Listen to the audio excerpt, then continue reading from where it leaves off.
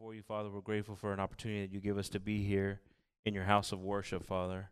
We're asking that these tithes and these offerings that were lifted up, Lord, that you multiply them in a mighty way, Lord, and then you continue to bless us here, Lord, as a church, as a body, Father. Always thinking about our community, Lord, and our families. We're grateful, Lord, for speaking to our hearts always and knowing exactly what we need, Lord. Now we're asking for the most important part, Lord, that your word can penetrate and break our stony hearts, Father. We're asking you to bless our pastor, Lord, and continue to work in his life and helping him through everything that he needs from you, Jesus. We're grateful for everything that you're doing, Lord, and we ask this all in your precious and holy name. In the name of Jesus, amen. Cristo viene ya, amen. Amen. We have an opportunity, brothers and sisters, to praise the Lord, so I'm going to pass it on to the pastor, amen. Gloria al Señor. Cristo viene ya, hermano. Amen. Fiesta. Boy, I tell you what, that song is a long song, pero está bonito, ¿verdad? Hay que tener fiesta en el Señor, hermano. Amén. Quedo tan contentos porque tenemos fiesta en el Señor. Gloria a Dios. Bendito sea el Señor. Dios los bendiga esta mañana y Dios los guarde, hermano. Gloria a Dios. Bendito sea. Primeramente quiero anunciar que el miércoles no vamos a tener culto porque tenemos acostumbrado a tenerlo el jueves por el Día de las Gracias, ¿verdad? Que le venimos y le damos gracias a Dios en el culto. Y pues aquí comemos, ¿verdad? Aleluya. Y Dios los bendiga a los que van a participar en el culto. Mucho que agradecerle a Dios. Mucho que agradecerle a Dios. Amén. Dios los bendiga en el nombre del Señor. So, Wednesday, we're not having service. We're having it Thursday. Like we usually have it every year. Porque no queremos tener el miércoles y también el jueves. So, el jueves lo vamos a tener para darle gracias a Dios. Así que apunte todo. Bueno, no vaya a traer una listona, ¿verdad? Porque no tenemos la eternidad aquí, ¿verdad? Pero traiga algo ahí que de veras pegue, amén. Yo digo el lonche, amén, de lonche, aleluya, amén. Hermano Carlos, no agarra la onda, hermano Carlos. O el pozol, amén, gloria a Dios. Pero digo, traer algo para el Señor, amén. Yo los bendiga esta mañana. Contento de estar aquí, hermano, y pues me gozo, no con el frío, ¿verdad? Pero me gozo con verlos ustedes otra vez más y estar aquí y poder traer las buenas nuevas del Señor, amén. Dios los bendiga. Me imagino yo que cuando llegaba el Señor, la gente se amontonaba, porque era un Dios, un hombre que, bueno, lo miraban como un hombre que enseñaba con autoridad. Enseñaba, iban y a oír y a escuchar palabras de vida, hermano, amén. Y qué bonito, ¿verdad? Cuando se sentira si nosotros le dijeran que Cristo iba a estar en Greenwich Shoals, allá íbamos, ¿verdad? Porque estaba en vivo. Pero dice la palabra de Dios que si te dicen que está en el desierto, no te creas, porque se levantarán falsos cristos, amén. Pero digo, si de veras pasaría eso, que apenas hubiera venido el Señor en aquellos tiempos y hubiéramos vivido nosotros, yo creo que siguiéramos a la multitud, amén. Gloria a Dios, bendito sea el Señor. Pueden tomar sus asientos, Dios los bendiga esta mañana y le damos gracias a Dios por todo, hermano. Aleluya. Bendito sea, amén. Le damos gracias a Dios por todo. Todo se lo debo a él. I also want to thank God for Lonnie. He's here today.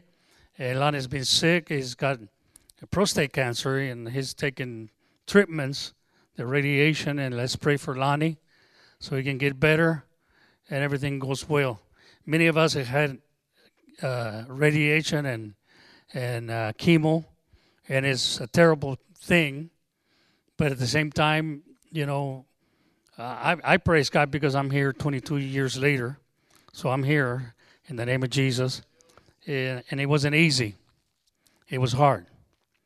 Pero gracias a Dios que aquí estoy. Y por una razón estoy aquí. Porque quizás Dios así lo quiere, ¿verdad? En el nombre del Señor Jesucristo. Así que le damos gracias a Dios, hermano, por todo. Y la palabra de Dios que nos da el Señor esta mañana es... no se sujetan a la ley de Dios ni tampoco pueden. Amén. Los que andan en la carne. Amén. Los carnales no dicen un aleluya, no dicen un amén, porque andan en la carne. Amén. Comenzamos bien triste el culto siempre.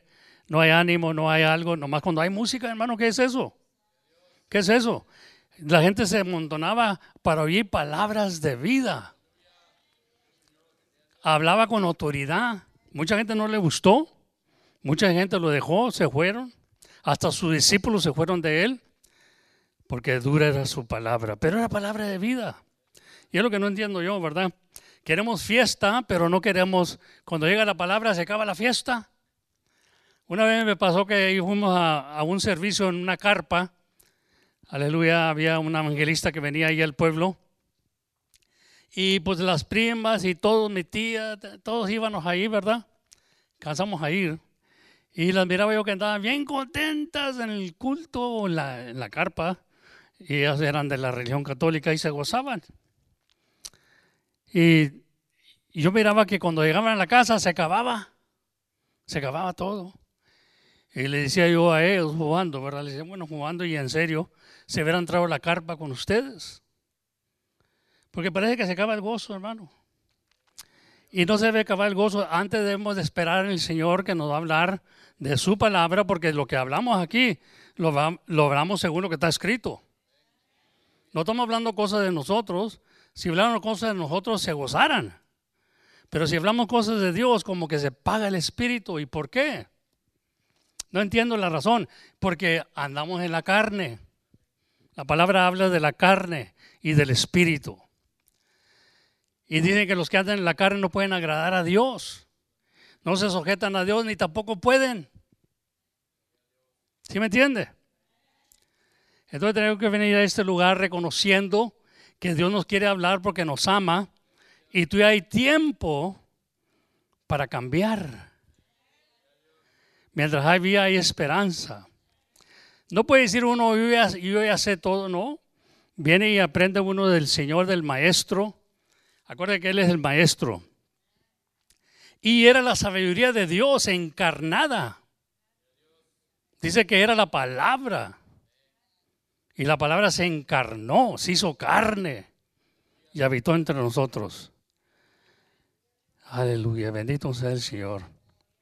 Yo no quiero despreciar la palabra de vida, yo no quiero despreciar la palabra que me ha salvado mi alma. Aleluya, nomás porque se me hace duro lo que dice Dios. Cuando se me hace duro a mí es que no entiendo. Aleluya. Dice que los que no andan en la ley de Dios es que no les ha amanecido. Si no andan según, dice, la ley de Dios, es que no les ha amanecido. No estamos hablando de la ley de Moisés, estamos hablando de la ley de Dios. ¿A cuál es la ley de Dios? En el Nuevo Testamento tenemos muchas leyes que Dios dejó. Amarnos los unos a los otros, amar a nuestros enemigos, muchos mandamientos. Los mandamientos es la voluntad de Dios. ¿Qué es lo que Dios quiere de mí? Los mandamientos. Y los mandamientos deben de traer paz y gozo. Si no le está trayendo paz y gozo el mandamiento es que anda en la carne. La carne se ofende, la carne no se quiere sujetar a Dios, ni tampoco puede.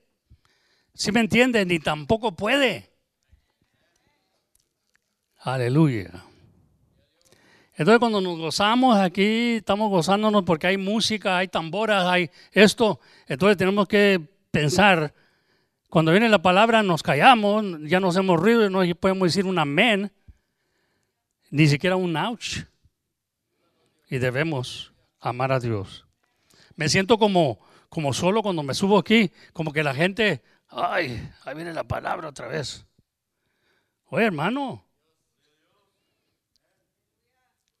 Dios, dice la palabra de Dios claramente, dice, si Dios no está edificando la casa, en vano es el que trata de edificarla. Entonces tenemos que venir con un gozo, con una alegría que Dios tú ya nos habla. Aleluya. Ha hecho mucho para mí el Señor.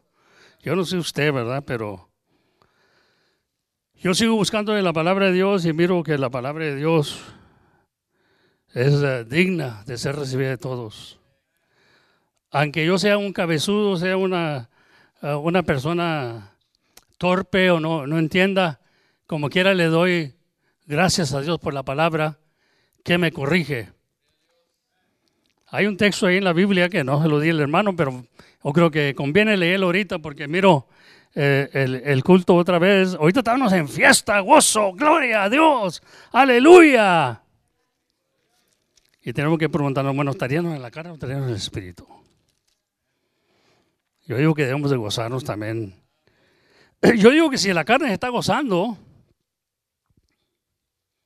tenemos que hacer una pregunta, hermano. ¿Por qué cuando viene la palabra de Dios estamos como disgustados? Cuando Dios nos da palabra de vida. Amén, para ganarnos la eternidad tenemos que aceptar. Digo yo, siempre he dicho, bueno, si usted quería el cielo y no quiere alabar a Dios, entonces ¿qué cree que va a hacer en el cielo? Amén. Va a alabar a Dios, vamos a glorificar a Dios, vamos a cantarle a Dios. Pero allá no hay mortificaciones, no hay por algo que ir al cielo, ¿verdad? Porque ahí no hay enfermedad. Lonnie, when you get to heaven, Lonnie, there ain't going to be no prostate cancer, colon cancer. There ain't going to be nothing like that.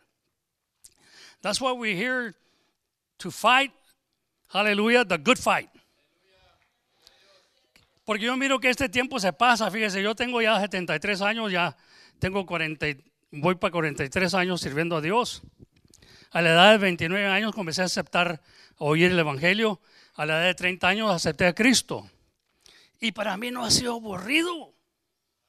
No entiendo qué está pasando con el pueblo de Dios hoy en día. Que tiene que picarnos las costillas para decirle un amén a Dios. Se lo está diciendo a Dios, hermano.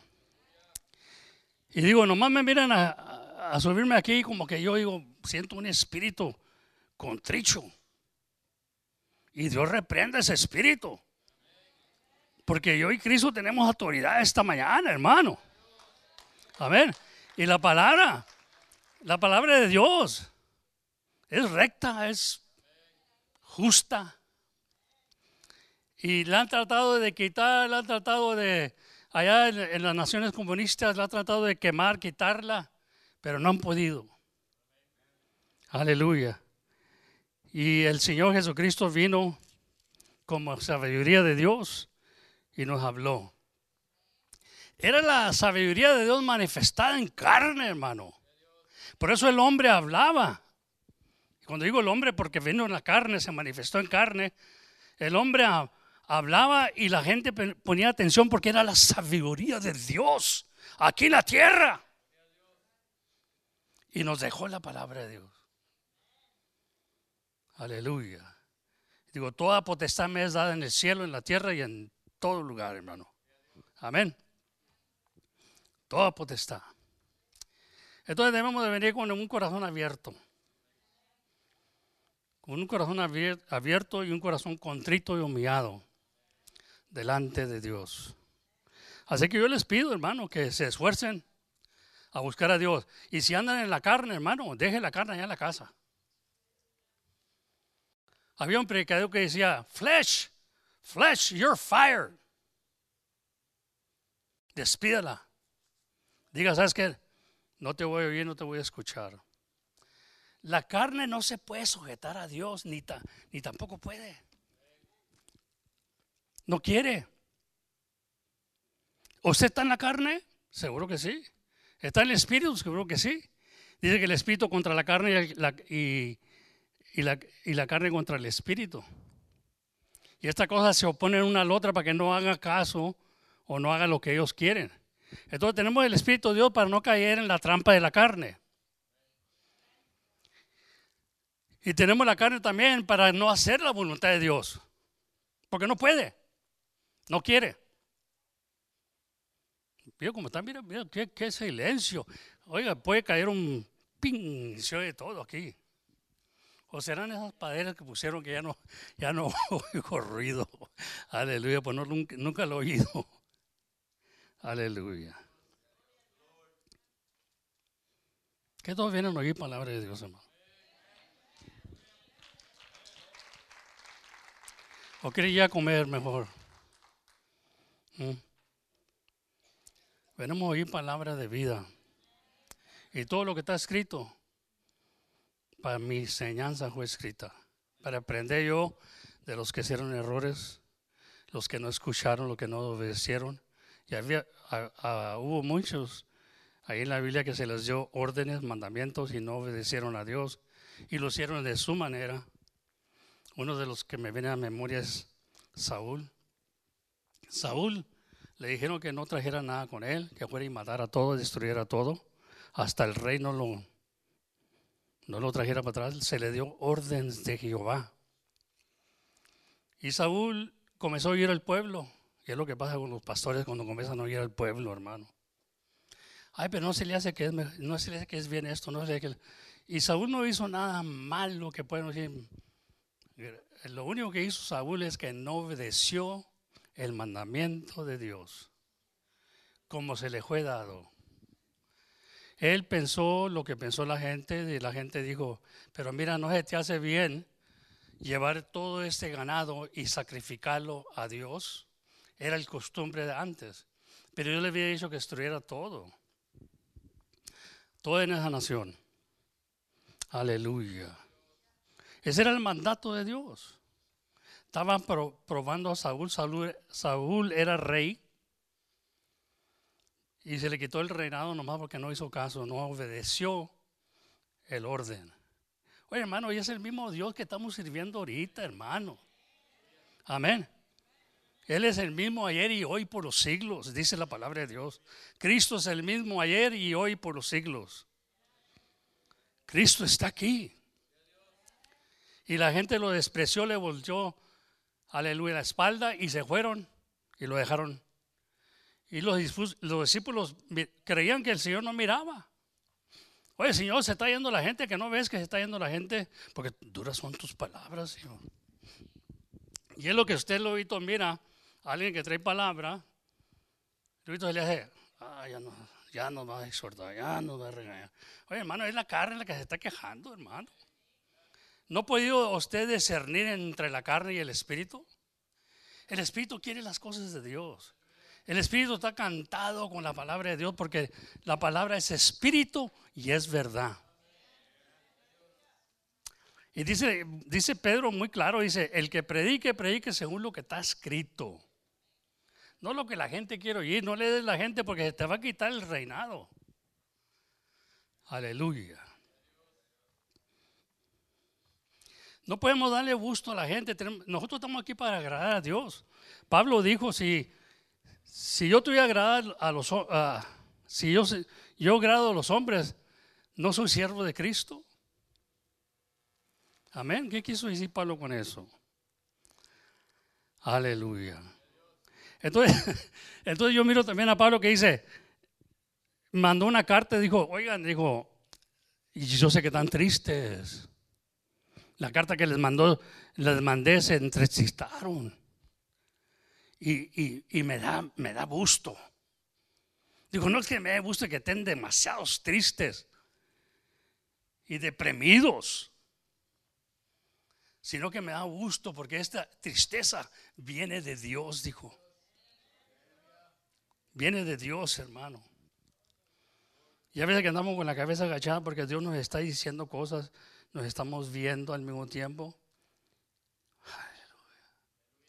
Yo me he sentido así, yo también he dicho que usted se ha sentido así, apenado con Dios. Cuando Dios habla, ¿verdad? El corazón. Cuando uno no está viendo el mensaje de Dios, no le da eso. Pero esta mañana yo les invito, hermano, que abre su corazón. No nomás a la música. No nomás a las fábulas. No nomás a las creencias de los gentiles. El Señor dice, no aprendéis los caminos de los gentiles. El que se amista con el mundo, se enemista con Dios. Yo como la carne se pone muy triste. Y ¿sabe qué? Y yo les he dicho, es que la carne, hermano, no le importa poco de ti si vas a servirle a Dios o no. Porque la carne no va al infierno y ni va al cielo. ¿Por dónde va la carne? El polvo. ella no va a dar cuenta. Ella es débil. Dios la hizo débil por una razón, porque es del polvo y va al polvo otra vez. Entonces, la carne le importa poco, hermano, porque ella no va al infierno ni va al cielo. Dice, yo no voy a ganar nada, voy a volver al polvo. Pero el espíritu si quiere, porque el espíritu vuelve para atrás. ¿Quién lo dio? Así que esta mañana yo le pido que se goce. Si no puede la carne, no le haga caso a la carne. Usted gócese, comienza a dar en el espíritu, porque Dios tiene muchas cosas que darnos y quiere que nosotros aprendamos del sabio. Dice que me junte con el sabio y serás más sabio. Amén. Y el que no le ha amanecido, si no anda en la ley de Dios, si no procura la ley de Dios, es que no le amanece todavía, dice Isaías. Aleluya.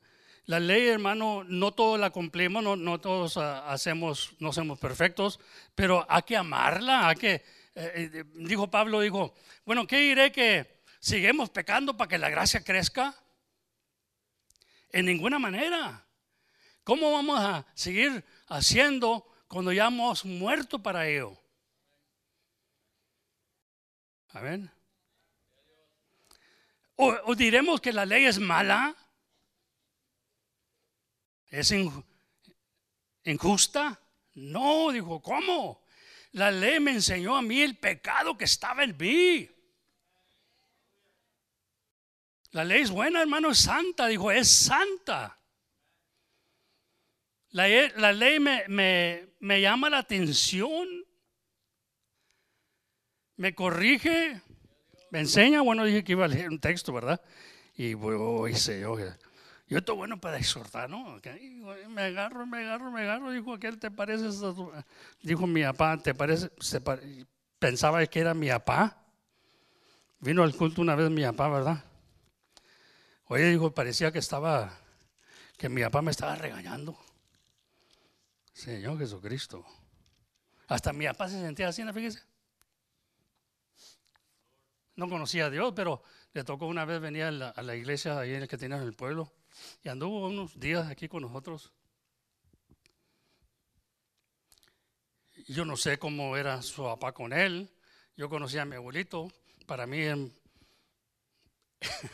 siempre me daba cariño mi abuelito. Depende cómo era mi papá, ¿verdad? Pero dice que me sentía como que, y yo creo que quiso decir, tú te pareces mucho a mi papá, ¿ves? Como hablas, como exhortas. Aleluya. Bueno, pues nadie me ha dicho que me parezco a Cristo, porque a Cristo a nadie le llega. Pero estaba pensando esta mañana y digo, bueno, ¿qué haremos? Porque siempre los tengo en memoria, ¿verdad?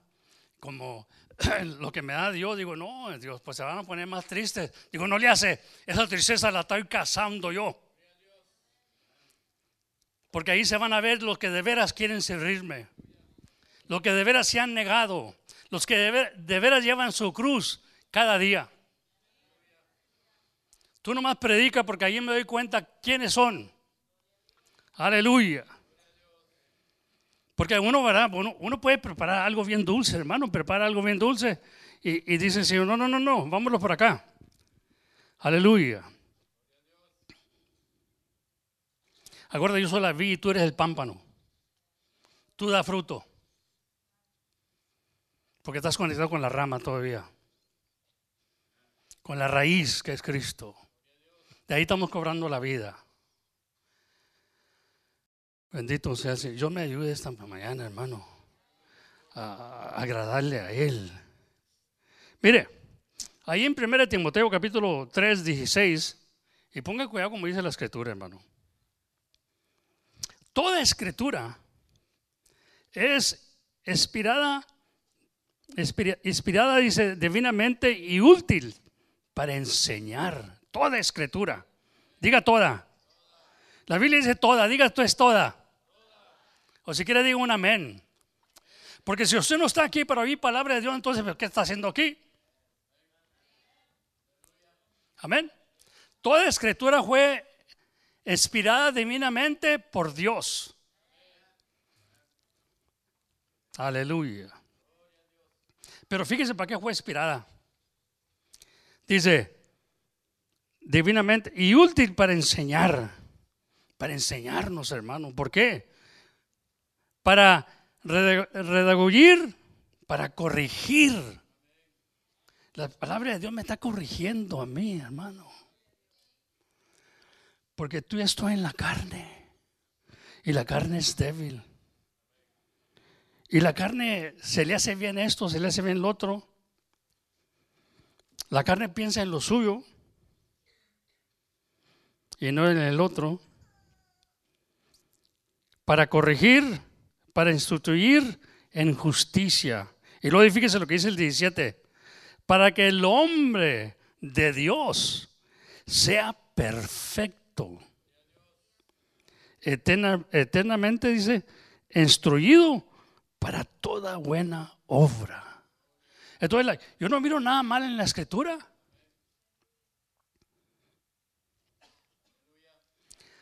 Sabía que hay gente que me dice en veces, no se meta en la palabra, no necesitamos, no se meta en eso.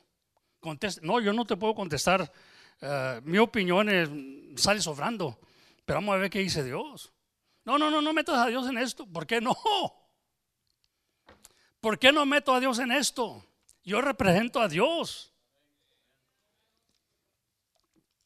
Aún con mis faltas, aún con mi falta de fe, yo represento a Dios. Porque sin Él no voy a cobrar ánimo, sin Él no voy a tener ánimo de vencer y ser más que vencedor. La palabra de Dios me dice que me esfuerce, sea valiente. Amén. Gloria a Dios, bendito sea el Señor. Ojalá que esta mañana podamos aceptar esto y ser corregidos, ser guiados por el Espíritu, que es la palabra, porque toda escritura fue inspirada divinamente por Dios. Me dijo un sacerdote una vez, dijo, no te puedes creer a todo lo que dice la Biblia. No. Cuando apenas comenzaba yo, cuando era estudiante católico, estaba leyendo yo y estaba haciendo preguntas. Oye, ¿por qué la Biblia dice esto? ¿Por qué la Biblia dice esto otro? ¿Y por qué nosotros los católicos hacemos esto? Y la Biblia dice que no lo haga. Digo, no puedes creer todo lo que dice la Biblia porque lo escribieron los hombres. Pero yo no sabía esta escritura, pues era católico, estaba tuya. Pero yo hacía pregunta, oye, ¿por qué tenemos nosotros ídolos cuando la Biblia dice que no tengamos ídolos? Era buena pregunta, yo quería saber, yo traía hambre de la justicia, traía hambre de la verdad. Tenía derecho a hacerle una pregunta a aquel sacerdote que yo ponía mi confianza en él, pero no me pudo contestar. ¿Sabes lo que me dijo? No te creas de todo lo que está escrito. Entonces, ¿la Biblia es santa o no es santa? Le decía yo. ¿Por qué la levantan ustedes así y dice holy, holy, holy? No, pero ahí hubo también hombres mentirosos. Sí, no, yo sé que hubo, pero ¿es santa o no es santa? ¿Aparta o no aparta? Aleluya, bendito sea el Señor. Porque como digo, no tenía escritura, pero si yo hubiera tenido esta escritura que estoy leyendo ahorita, a ver con qué me hubiera salido. Pero tuve eso, hermano. Ese viento no me movió. Yo dije, tengo que seguir buscando de Dios, porque este hombre me está dando wichi-wachi. Yo quiero ser algo sólido, que me enseñe, que me muestre a través de la escritura. La escritura dice que no nos háganos imágenes, no sírvanos a Dios ajenos. No nos háganos otros dioses.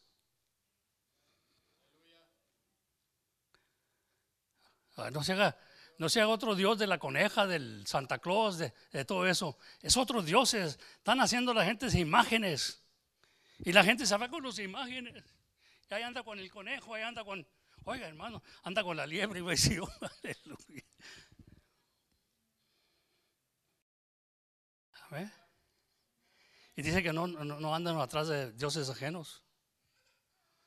¿Quién hizo todos esos dioses? El hombre. Aleluya. Bueno, resuelve para adentro y luego diga, vamos a entrar a lo mero. Amén. Dios bendiga a los niños, a los jóvenes. Young people, God bless you. Learn from the living God. Dios bendiga a las maestras, que las guíe, que les enseñe, porque ellas van a dar cuenta de lo que enseñaron en las clases. ¿Cómo estás dirigiendo a esas cabecitas que van ahí? ¿Le estás sembrando la semilla corruptible o incorruptible? Desde chiquito dice que instruyes al niño en el camino del Señor y cuando esté viejo no se apartará de él. Entonces las maestras tienen que estar conscientes en eso. Tengo que instruir en el camino del Señor, no a mi parecer. Se tienen que negar ellas mismas. Estoy confiando en Dios que ojalá que así sea, porque esta iglesia tiene que caminar en una orden, no en la orden de cada quien. Si todos fueran los, dijo uno, son muchos indios y not enough chiefs, you know. Aleluya. Todos queremos ser chiefs, pero nadie quiere ser indio. Se están mandando los chiefs uno al otro, chifi para acá y chifi para allá. Aleluya. Entonces necesitamos más indios, hermano. Aleluya, bendito sea el Señor. Estaba viendo las noticias, ¿verdad? De la gente que viene allá en Honduras, de Guatemala, de El Salvador y todas esas partes. Está la hermana Leti hablando para allá, mire, ya está diciéndole Juan algo. Pero estamos viendo, hermano, la necesidad, la pobreza. Pero, digo yo, ¿cómo serán estas madres que vienen? Una que trae a un niño de 1 mes y medio en los brazos. Por todo eso caminar. Digo yo, por la necesidad. Venía de Honduras. Y miro yo, esa mujer tenía 18 años.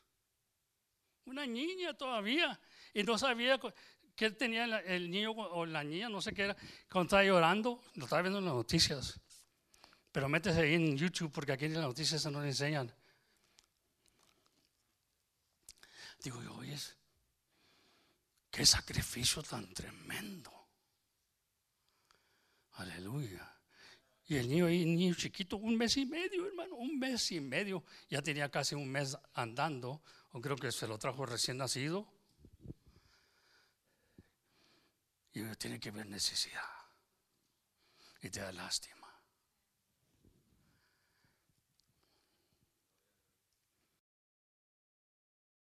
Pero también hay muchos malías que vienen ahí. Y allá llegaron a Tijuana. Hicieron un escándalo allá y les comenzaron a tirar piedras a los de Tijuana. Y ahora están peleándose los mexicanos con los de Honduras, de Guatemala.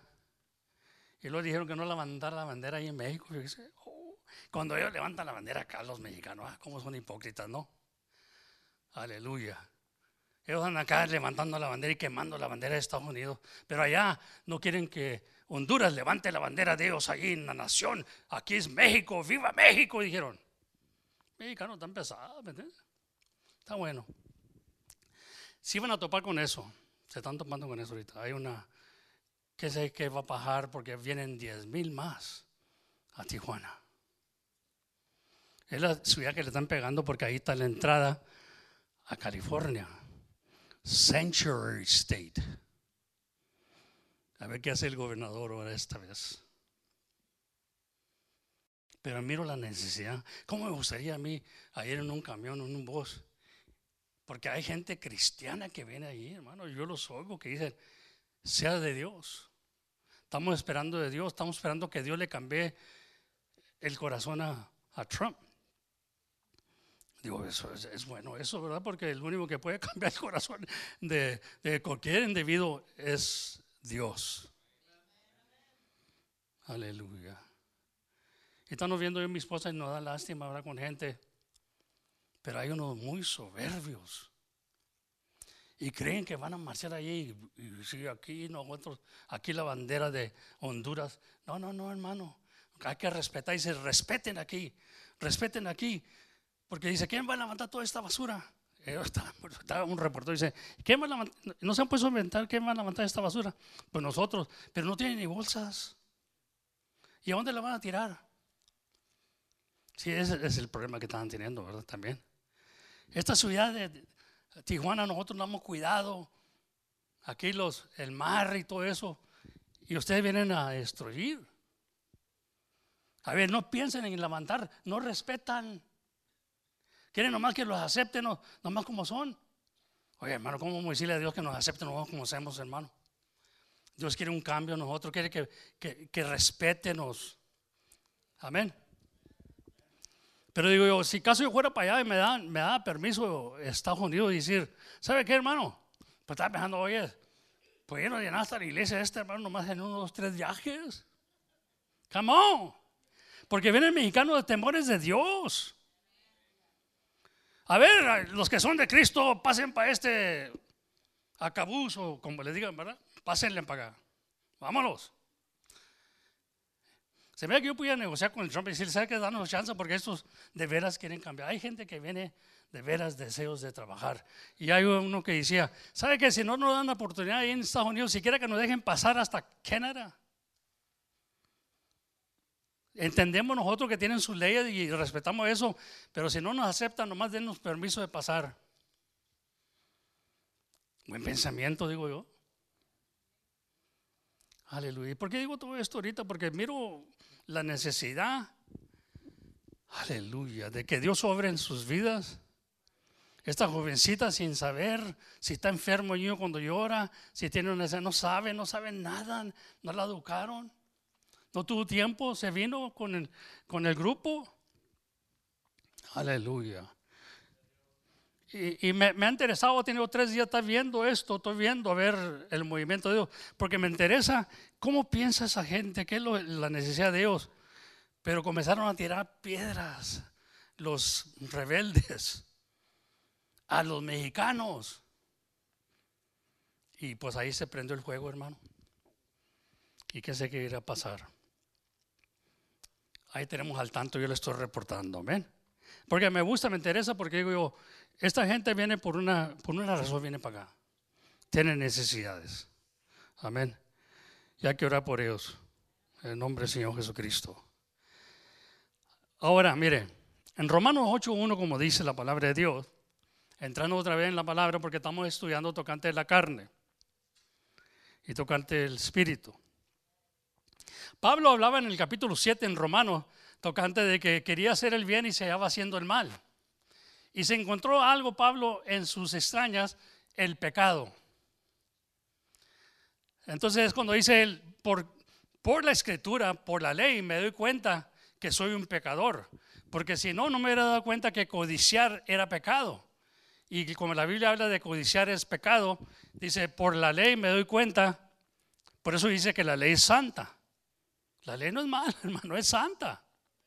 Y la ley se hizo para aquellos que no tienen los frutos. Entonces la ley nos está siempre incomodando, nos está exhortando la ley, porque vamos sin fruto. Y cuando se ve el fruto, ya no hay ley. Amén. Entonces tenemos que llegar a hacer fruto, porque dijo el Señor, por sus frutos los conoceréis. Entonces tiene que ver fruto, hermano. Aquí no hay que tengo mucha palabra, que tengo esto, no. Tiene que ver acción. Las palabras salen sobrando. Amén. Dice, este pueblo de labios me honra, de labios, de palabra, pero el corazón está lejos de mí. El corazón de Dios.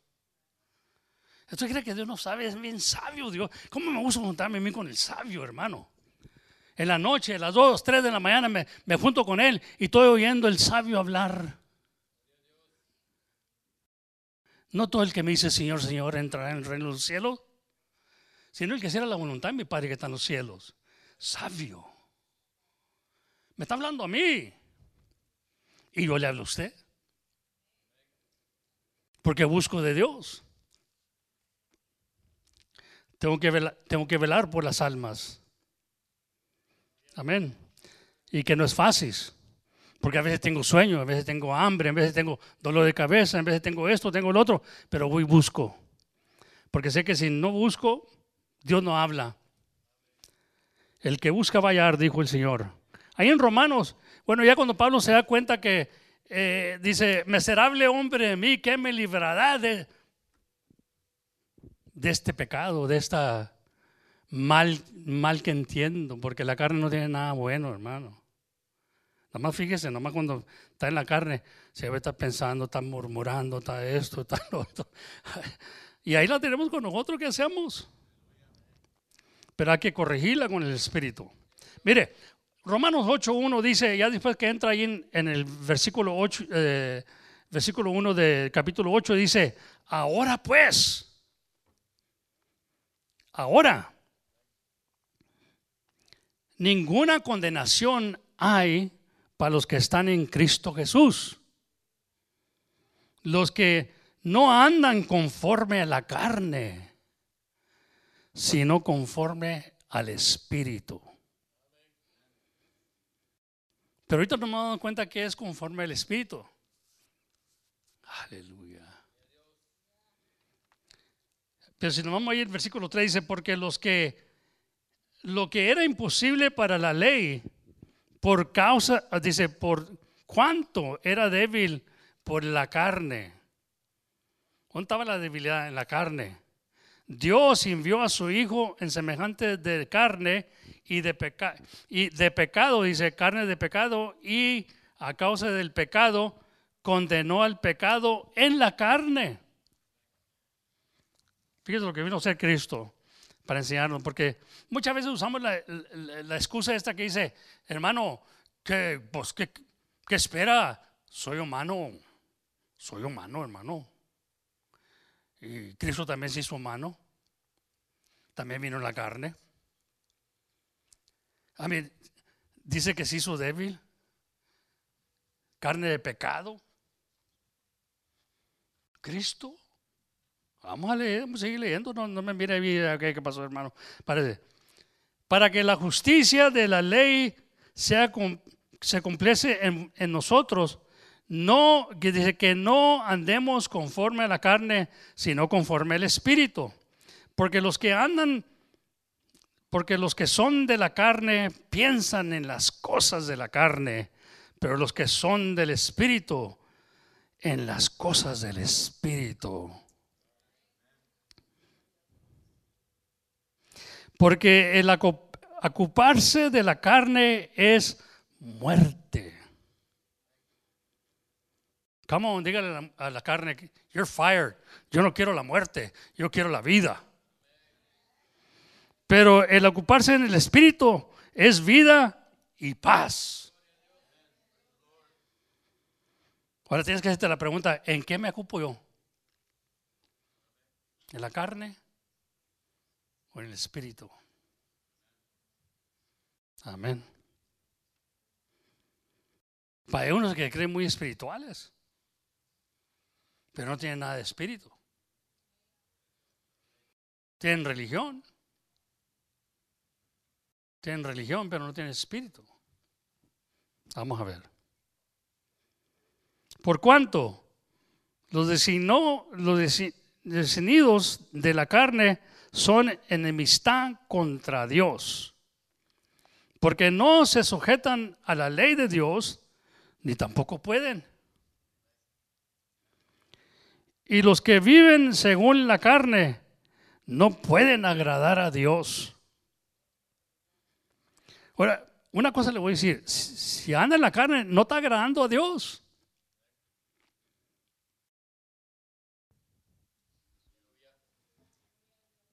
¿Quieren saber la verdad o no, hermano? No. Los que andan según la carne no están agradando a Dios. Y el propósito mío es agradar a Dios. Dice que sin fe es imposible agradar a Dios. Ahora, ¿dónde tengo mi fe puesta? En el Espíritu, en la palabra. Porque la palabra es Espíritu y es verdad, hermano. Y es vida.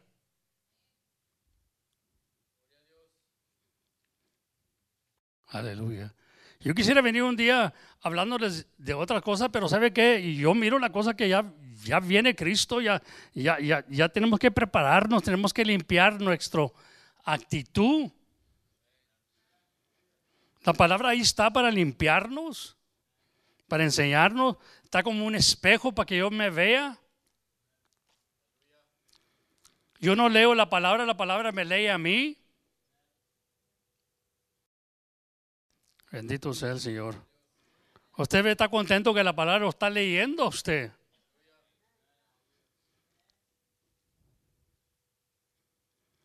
¿Tienen una razón por qué no decir amén a esto?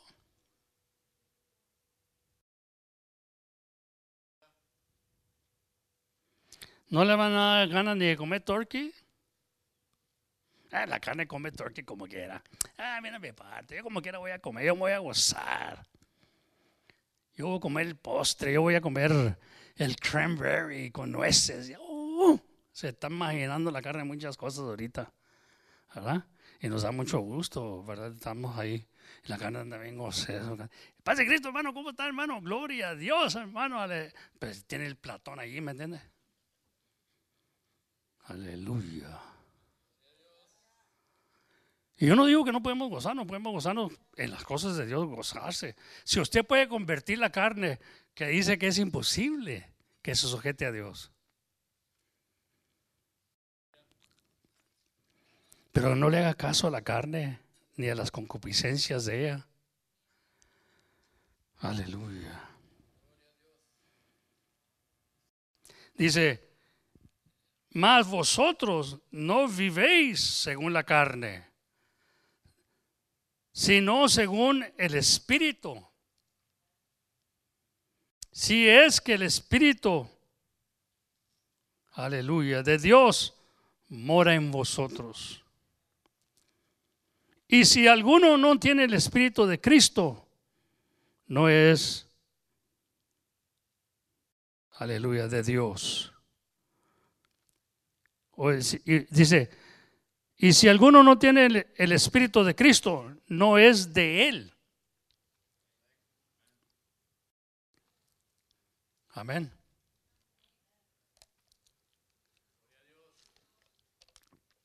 Con estos textos y con esta palabra se pueden desanimar muchos.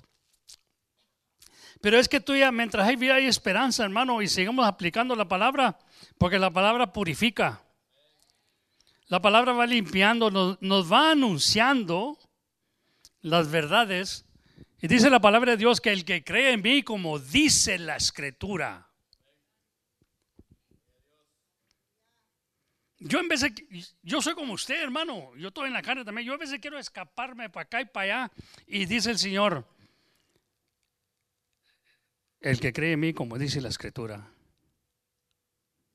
Como Pablo dijo una vez, dijo, soy prisionero de Cristo. Estoy encarcelado en Cristo, ¿sí me entiende? No me deja ir. Había un dicho que decíamos antes, Jesus won't let me go. No me deja ir Cristo. Soy prisionero, soy esclavo de Cristo. Qué bueno que sean los esclavos de Cristo y no esclavos del pecado.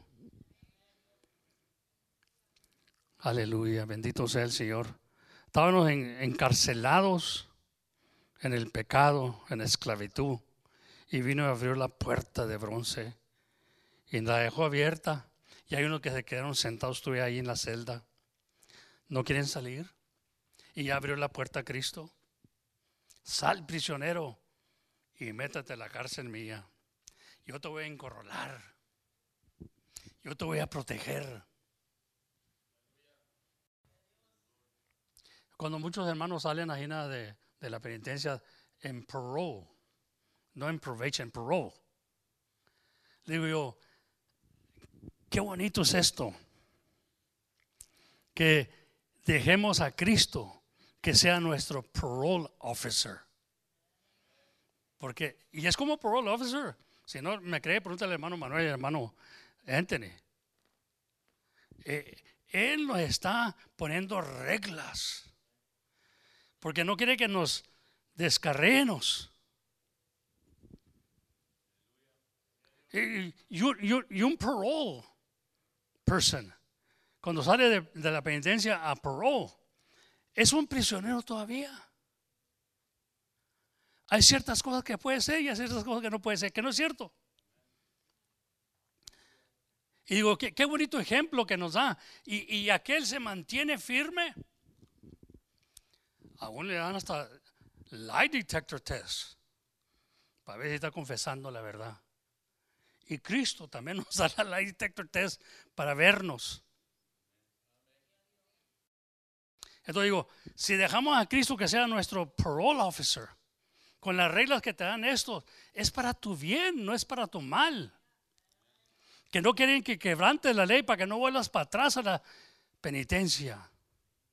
Así que mejor hazte prisionero del parole officer. Yes, sir. No, sir. You're not going to do this. You're not going to do that. You got to be home by 8. You got to go. ¿Me entiendes? Todo te dan las reglas, hermano. Y tú tienes que decir yes, sir. Porque si tú dices no, sir, vámonos para atrás. Y luego viene Cristo con sus órdenes, con sus requisitos, y queremos quebrantarlos porque no lo vemos, en caso no lo sintemos, y lo menospreciamos. Cuando nos está dando vida, juntamente con Él. Entonces yo prefiero ser prisionero de Cristo, que prisionero de la cárcel de la vida. Amén, ¿sí me entienden? Entonces, pero digo, estos pensamientos y esto que Dios nos da es para vencer la carne, que la carne siempre está hablando. Oh, yo no creo que eso es, yo no creo que así. Sí habla ahí de los mentirosos, pero ¿qué no echa mentira? ¿A cualquiera se le sale una mentira? Pues sí, es cierto. La Biblia dice todo hombre mentiroso, pero ya cuando tú la planeas, cuando tú estás consciente que es mentira y la estás escribiendo, hasta la mandas por carta y dices, mira, no puede ir porque tuve una necesidad. Y es mentira, ¿me entiendes? O hablas al trabajo y dices, no puedo ir ahora porque fíjate que parece que me está dando el catarro. Y luego le dices, para que te oigan, ¿verdad? Entonces tú estás papachando la mentira. ¿Me entiendes? Aleluya, bendito sea el Señor. Pero hay trabajos que se les prendió el foco y dicen, ¿sabes qué? Tráeme una nota del doctor. Bueno, en ciertos trabajos, ¿verdad? A nosotros nos diciendo que tenemos que llevar una nota del doctor.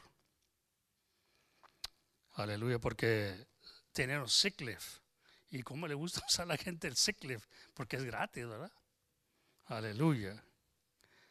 Pero realmente si echan mentiras, ¿para qué? Bueno, pero nosotros nos daban, hay compañías que nos daban la oportunidad de que si no agarrabas sick leave en todo ese año, lo podías pasar para el otro año. Pues más. Y un día que te llegan a enfermar, pero siempre pensando, a lo mejor un día me enfermo, me operan de algo y no puedo trabajar por 2, 3 meses. Ahí tengo el sick leave para que me ayude. También eso, ¿verdad? En vez de la mentira, hermano, no va a ayudar porque no puede echar mentiras toda la vida. Y luego echas una mentira sobre otra mentira para justificar la mentira que echaste. No, hombre, es una cosa terrible. Esta carne no llena, hermano. Esta carne está llena de, oye, no, hombre, tiene muchas cosas que puede ser la carne para justificar lo que hace. Y si el Espíritu dice, el 10, vamos a leer el 10 otra vez. Pero si Cristo está en vosotros, el cual, el cuerpo en verdad está muerto a causa del pecado, mas el Espíritu vive a causa de la justicia. Amén. Y si el Espíritu de aquel que levantó de los muertos a Jesús mora en vosotros, fíjese, hasta dónde llega a decirte, ese Espíritu que levantó a Jesús entre los muertos, si mora en vosotros, el que levantó de los muertos a Cristo Jesús, vivificará también, dice, vuestros cuerpos mortales por su Espíritu que mora en vosotros. Así que, hermanos, deudores somos no a la carne. A la carne no le debemos nada, hermano. Y no le agradamos a la carne, no debemos de agradar a la carne. para que vivamos conforme a la carne. Porque si vivimos conforme a la carne, moriráis. Mas si por el Espíritu haces morir las obras de la carne, viviráis. ¿Cómo vamos a hacer morir las obras de la carne? Por medio del Espíritu. Vamos a leerlo otra vez porque eso conviene tenerlo en nuestro corazón. Porque si vivéis conforme a la carne, moriráis. De cierto vas a morir. Porque Cristo dijo, ¿verdad? Aún estando muerto viviráis. Fíjese, cuando nos entregamos a Él. Cuando le dijo a Marta, Marta, Lázaro va a vivir, va a resucitar. Dijo, no, yo sé que va a resucitar en aquel día, en el postero día, va a resucitar. Digo, Marta, yo soy la resurrección. En otra palabra dice, ahorita va a resucitar, porque yo soy la resurrección. Yo soy la voz de la resurrección. Lázaro, sal fuera. Y salió Lázaro. Pero Marta estaba pensando en el futuro. Dice Marta, no, yo sé que va a vivir o que en el postero día se levantará, resucitará. Dijo, no, va a resucitar ahora. Y sabe que mucha gente vino nomás, cuando Jesús se juntaba en una casa, venía nomás porque Lázaro estaba allí. Querían ver el muerto resucitado. Hermano, ¿sabía que usted tiene la resurrección en usted? Si tiene a Cristo, tiene la resurrección.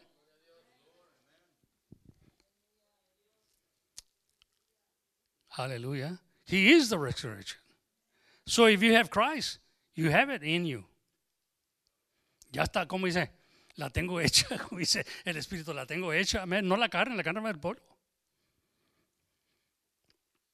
Fíjese lo que dice la palabra de Dios. Ni carne ni sangre heredarán el reino de Dios. No era. Aleluya.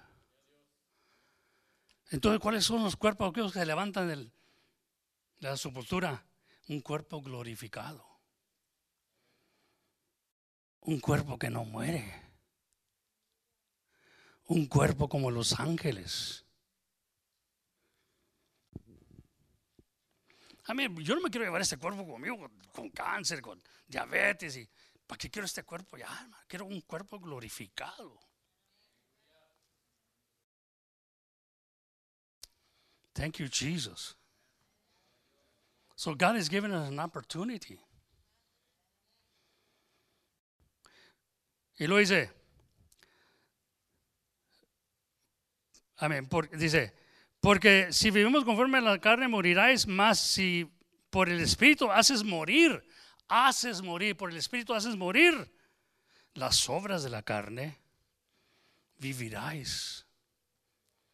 La única manera que lo puedo hacer morir es por las obras por el Espíritu. Entonces, mire, aquí está la de ahí. Entonces, ¿cómo hago morir la carne, las obras de la carne? Los deseos de la carne. Por el Espíritu. Y fíjese, dice el Señor, mi palabra es espíritu y es vida.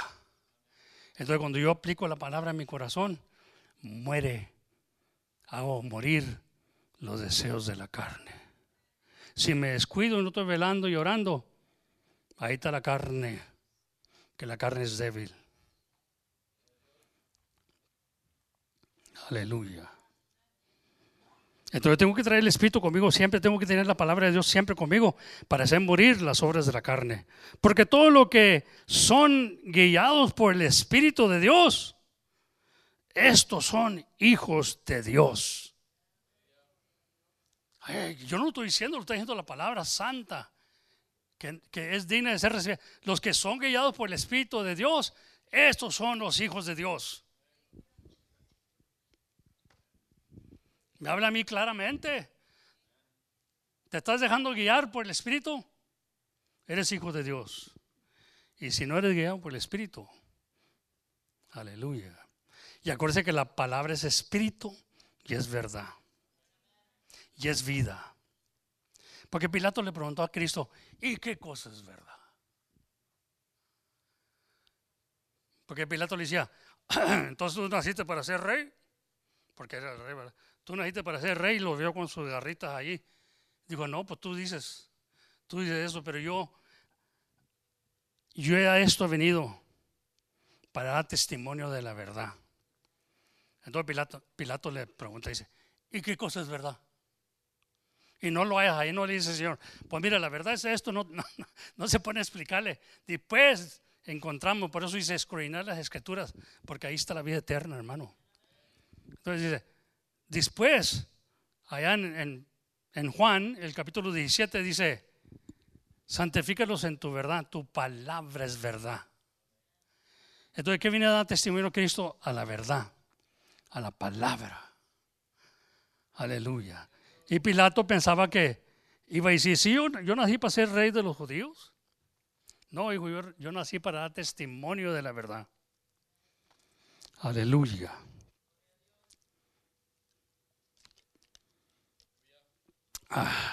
Bendito sea el Señor. Que eso es un traguito de agua no fresca. Amén. Amén, hermanos. La palabra de Dios es como agua fresca que recibimos. Y nosotros queremos cambiar eso, torcer esto. Hay millones de gente que han tratado de hacer esto por miles de años. Dice, tú le quitas o le pones, yo te voy a quitar del libro de la vida.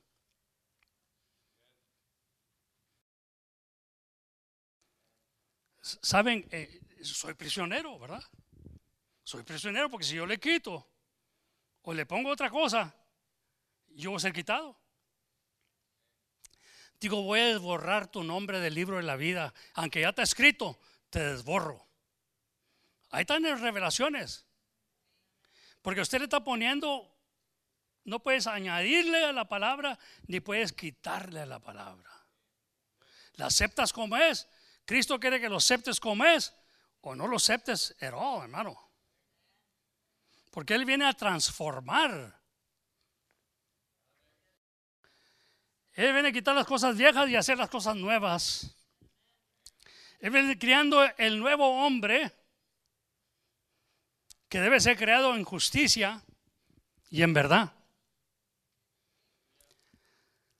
Entonces, ¿por qué no queremos oír estas cosas? Queremos la vida eterna. Oye, la vida eterna, hermano, es mucho más que los placeres de este mundo, que las cosas materiales que nos ofrece este mundo. Nosotros nos mencionamos tanto, que la vida, oye, la vida, allá debemos ser, que voy a esperar la vida eterna, allá tengo todo, las promesas de Dios.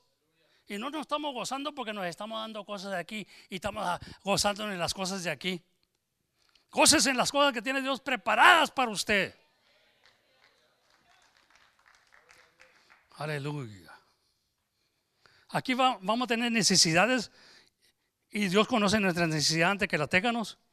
Yo no le molesto en eso porque Él me va a dar según la voluntad de Él y según mi necesidad. Ya lo he dicho varias veces.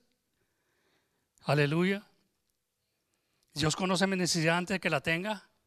¿Por qué me estoy mortificando? Aleluya. Hay algunos que, en veces yo como soy diabético, ¿verdad? Yo creo que mi esposa se ofende en veces, porque nomás me llega el taco y lo... no oraste. Se me ve pues el hambre, ¿verdad? Va para abajo el diabetes. Pero ella se le hace un pecado grande que no oré, ¿verdad?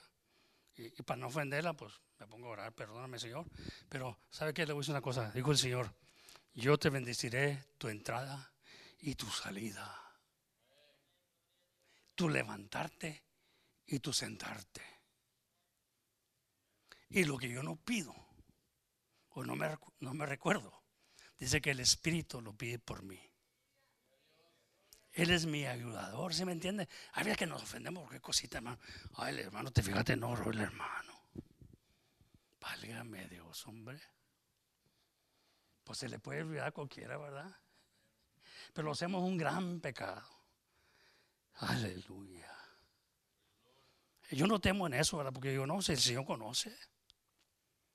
Como vengo que muerto de hambre, quiero comerme hasta Gloria al Señor. Que se escuele la mano de ahí del mesero, la mesera. El diabetes es algo tremendo, hermano, que nomás los que hacemos diabetes conocemos eso de cosa que te andas desmayando y quieres algo pronto porque te estás muriendo. Aleluya. Entonces, yo sé que Dios ya me bendició mi entrada y mi salida. Cuando entré a este mundo y cuando salgo de este mundo. A mi sentarme y me levantarme. Y lo que yo no sé pedir o no me acuerdo de pedir, el Espíritu pide por mí. ¿Qué tal? ¿Cómo les quedó el ojo? Aleluya. Amén. Es que no se nos prende el foco en vez, hermano. ¿Sabe qué, hermano? No necesitamos hacer tanto escándalo. Párate. Puedes orar ahí como un santucho y allá en la casa es un diablo. O mataste el turkey y ni tuviste lástima. Te lo estás comiendo ahora. Amén. Hacemos muchas cosas a veces, hermano, que Dios no está muy agradado con nosotros. No agradamos en Dios en eso. Amén. Pero de que yo entré a Cristo, entregué mi vida a Cristo, está en las manos de Dios. Si me da o no me da, esa es la voluntad de Dios. Si quiere hablarme Él, tocante cuando no me da, cuando estoy necesitado, aleluya. Y a veces que me tiene de rodillas el Señor. A veces me levanto en la noche y digo, ay Señor, perdóname, no oré anoche. Y ahí me voy a hincar a las 3, 4 de la mañana, me voy a hincar. Porque me recordé. Aleluya. Bendito sea el Señor. Uno me ve por loco, ¿verdad? No, es bueno orar, no me malentengan, pero cuando se olvida uno orar, es que se le olvidó a uno. No es un pecado mortal. Gálatas capítulo 3, 13. Cristo nos redimió de la maldición de la ley, hecho por nosotros maldición, porque fíjese, Cristo se hizo maldición por nosotros, hermano.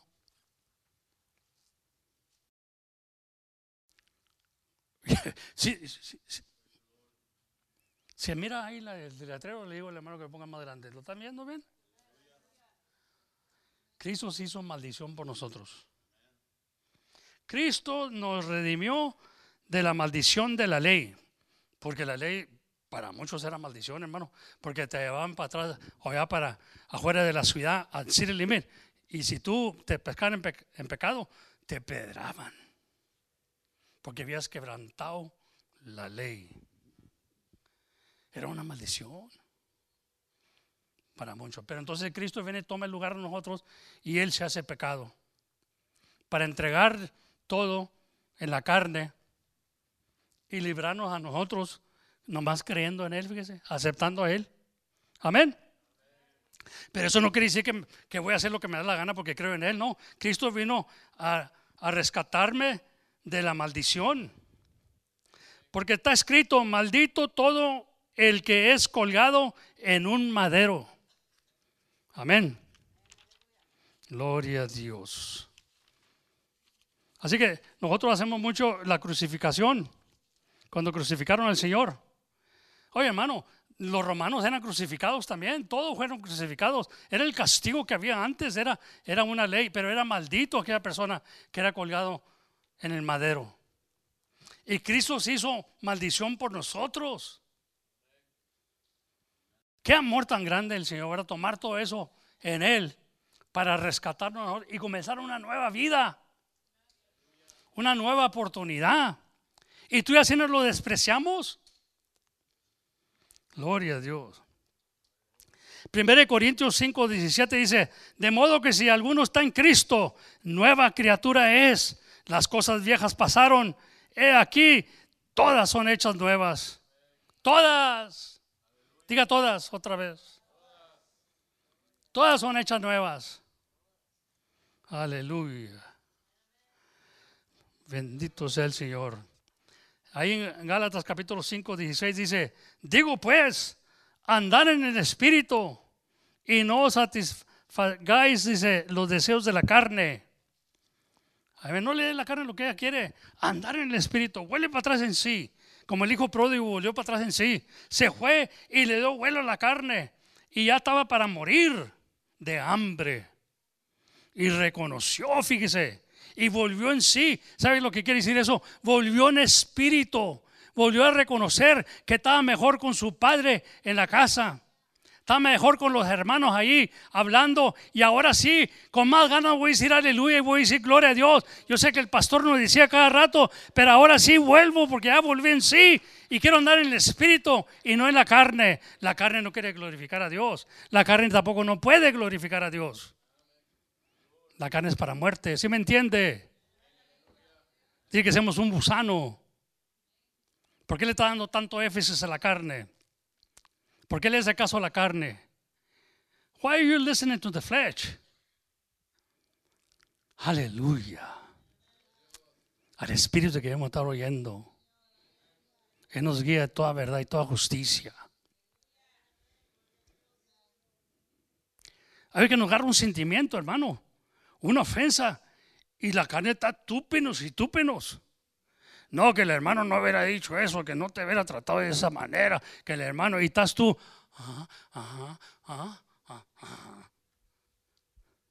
en vez de decirle, ¿sabes qué? Te reprendo. Ya sé para dónde vas con esto. Me vas a entregar al infierno.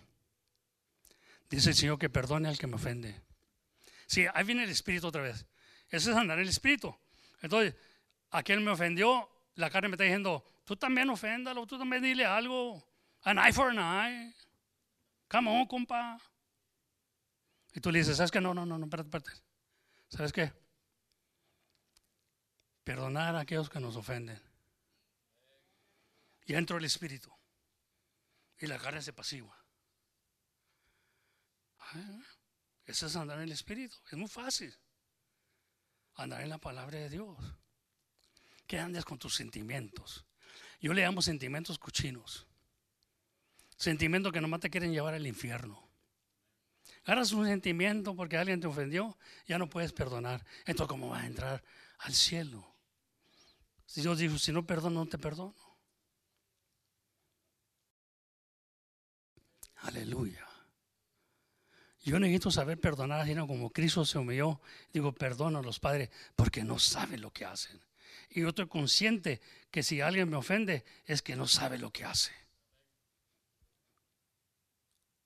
Y me tengo que sentir bien, no traer algo allí. Estoy agarrado un camote de raíz y estar ahí amargado y irme al pozo con toda amargura. ¿Cómo? Dijo el Señor, aprended de mí que soy manso y humilde de corazón. Sé santo porque yo soy santo. Y con esos pensamientos, ¿cómo voy a decir que soy santo, hermano?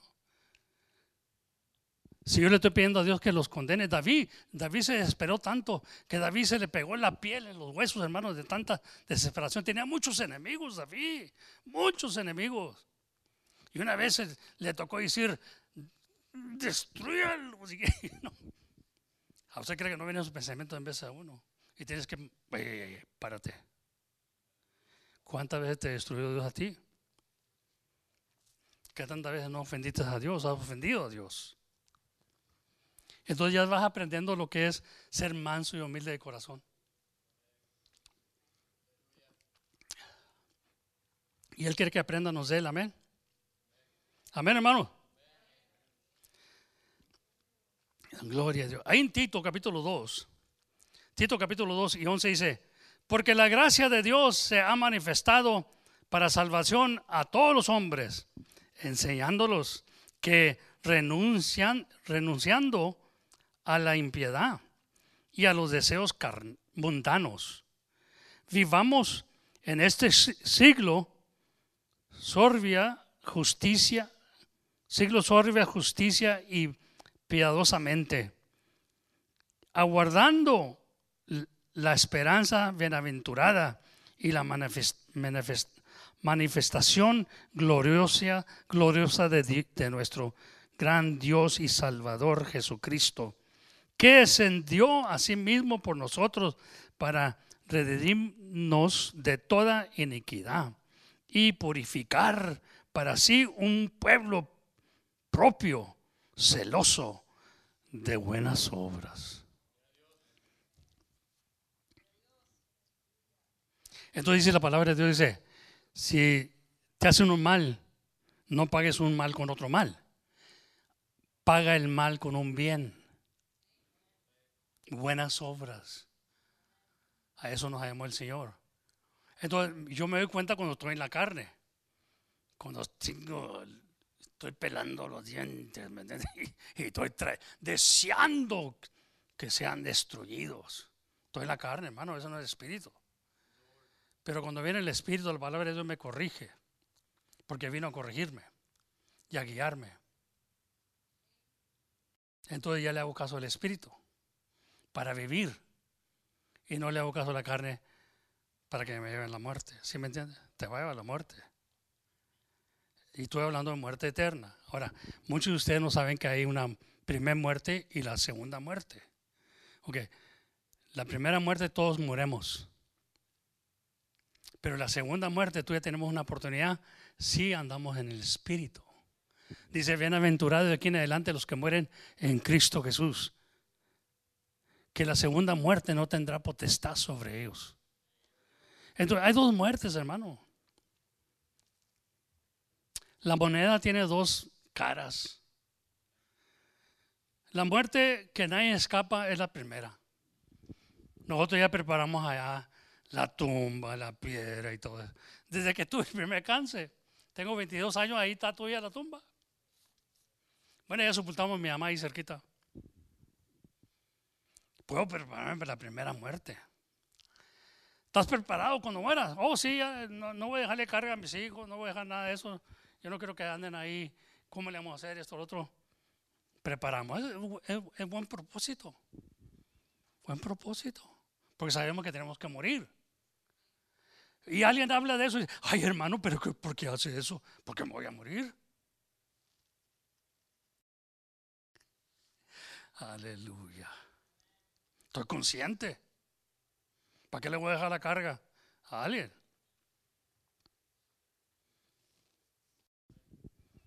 Entonces me preparo. Ahora, la pregunta era, ¿estás preparado para la segunda muerte? Ay, ese no ponemos cuidado. Dijo, ¿qué? La segunda muerte. Porque dice, no temes al que mata el cuerpo, teme al que mata el cuerpo y el alma. Entonces hay una segunda muerte. Pero la segunda muerte no tendrá potestad sobre nosotros si nos preparamos con la palabra de Dios. Nos veremos en la eternidad, hermano. Pero si no te preparas, te preparaste para la cosa física, para el polvo, pero para el espíritu. I think we should be wise también, ¿verdad? Entonces, prepararnos, leer. Aleluya. Bendito sea el Señor. Yo espero que Dios nos dé entendimiento en esto porque, bueno, parece que cuando dice la muerte uno se... Pero ¿cómo? Oye, pues sí, tío, ¿me entiende? Aleluya, bendito sea el Señor. No sabe que yo voy de aquí, usted va de pasada, yo voy de pasada. Yo me acuerdo más antes de decir la gente no me deosa, me dice, ay, no hables de eso ahorita. Pues no conocían a Dios. No teníamos por qué. Ay, no hables de eso, ¿por qué hablas de la muerte ahorita? No ahorita está hablando de eso. Ay, me da que sea calosfrío. Pues cómo no te va a dar, carnita, pues vas al pueblo, hojitita.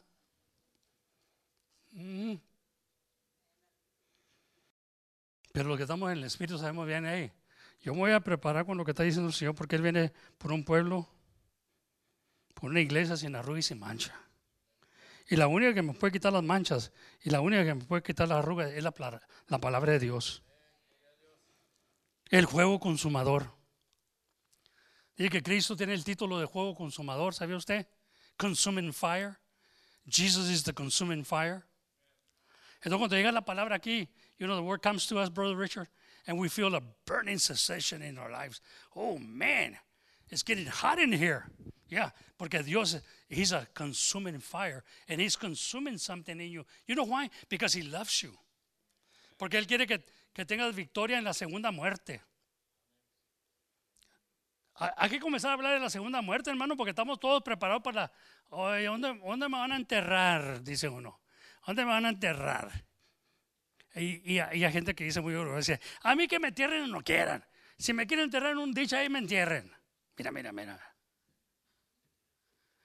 Y luego al rato ya cuando está ya por morirse, ¿dónde me van a enterrar? Entiérrenme cerquita de mi mamá. No estoy burlando, pero es cierto. A mí, entiérrenme junto a Cristo, hermano. Aleluya. Bendito sea el Señor.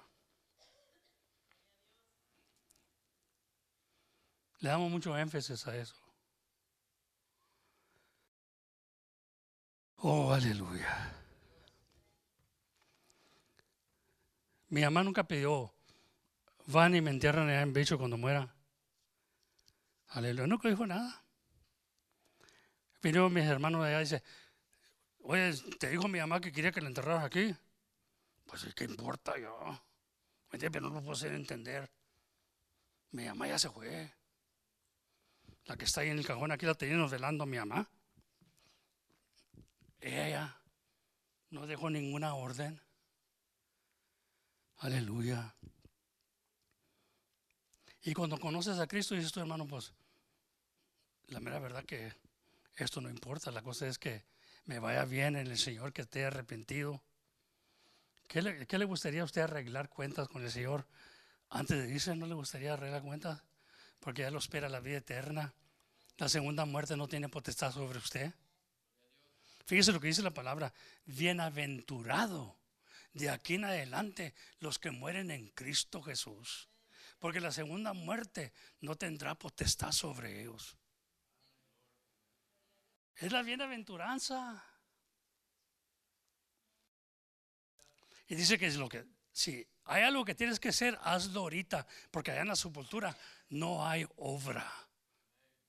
No hay nada. Así que dices tú, yo quería hacer esto, y no alcancé. Pues si lo vas a hacer, hazlo ahorita. Si vas a amar a tus hijos, ámalos ahorita. Si van a amar a sus padres, ámenlos ahorita. Porque allá en la tumba ya no puedes amar a nadie, hermano. Aleluya. No ser igual a hipócrita, ¿verdad? Y traer flores aquí cuando nunca le levantas una flor de vivo. Come on, somebody. Dios habla, hermano.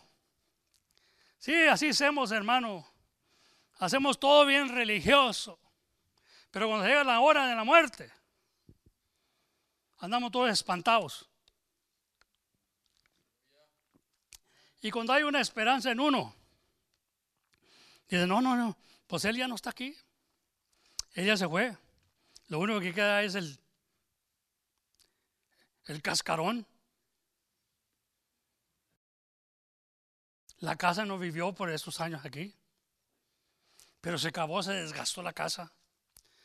Dijo el hermano Álvaro una vez, dijo, nos faltan, ya las ventanas están quebradas, ya, aleluya, ya las puertas están chuecas.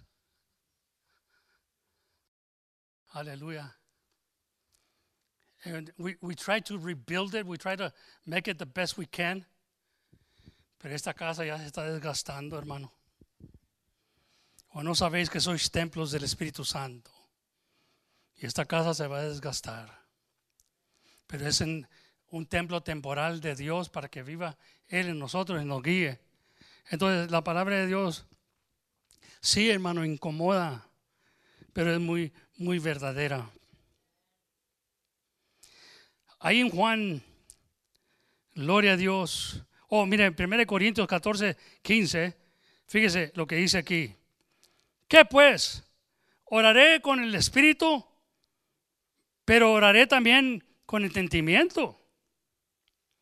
Cantaré con el Espíritu, pero cantaré también con entendimiento.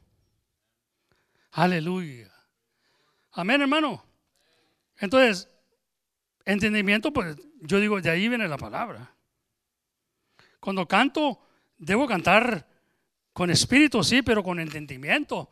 Es según lo que dice Dios. O nomás estoy cantando porque un nuevo cantante se levantó y canta bien bonito y nomás voy a cantar al aire. otra vez, volver al aire, volver al caballo.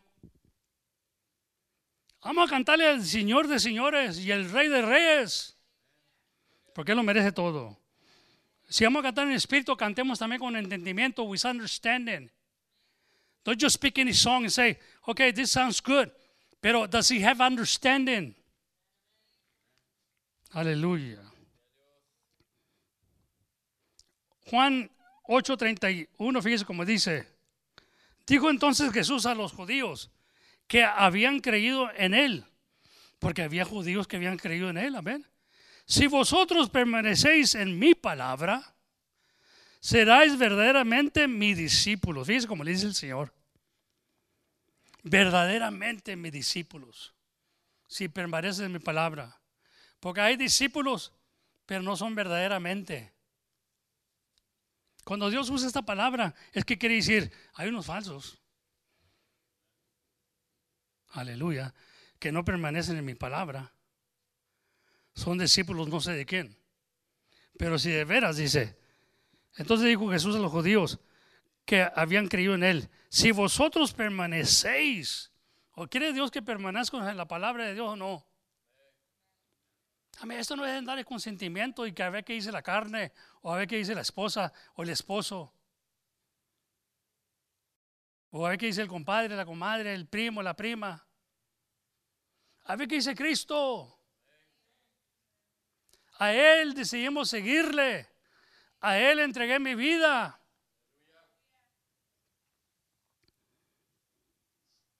Me dijo una vez uno que le estaba hablando yo de la palabra, dije, mire, lo que dice la palabra que tienes que hacer, esto es lo que tenemos que hacer. Digo, bueno, voy a hablar con mi pastor a ver qué piensa el pastor. Le dije, debes de hablar con el pastor de pastores. El pastor te estaba diciendo, no le hagas caso a esos son diferentes. ¿Por qué tenemos tanto miedo llegarnos al Señor y a ver cómo piensa Él? Queremos la opinión de hombre. Vamos a ver qué dice Dios. Hay mucho que me dice, ¿usted qué dice, pastor? ¿Qué dice la palabra? No, pues yo sé lo que dice la palabra. ¿Usted qué dice? Pues yo no voy a decir diferente a lo que dice la palabra. ¿Me quieren meter en una trampa? No. Yo voy de acuerdo con la palabra. Si la palabra no lo dice, yo no lo digo tampoco, porque ¿cómo voy a decir algo que está contradiciendo a la palabra? Ni lo mande Dios que me vaya a quitar el libro de la vida nomás porque yo quiero quedar bien con el hombre. Amén.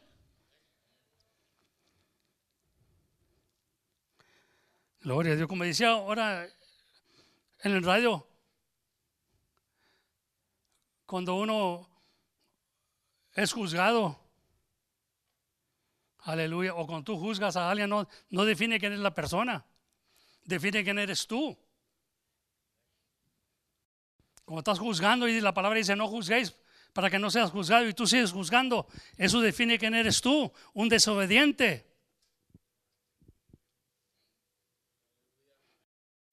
Aleluya. ¿Cómo voy a juzgar a mi hermano que murió también Cristo por él cuando yo también tengo faltas? Y si Cristo me hubiera juzgado, nunca me hubiera dado oportunidad. Pero qué bueno que puso la palabra ahí a Dios para guiarme. Oiga, eso define quién soy. Cuando yo digo, no, hermano. Porque han venido niños conmigo y me dicen, ¿qué piensas tú? No, yo no estoy hablando de niños chiquitos, estoy hablando de niños grandototes, viejotes. ¿Qué dices tú?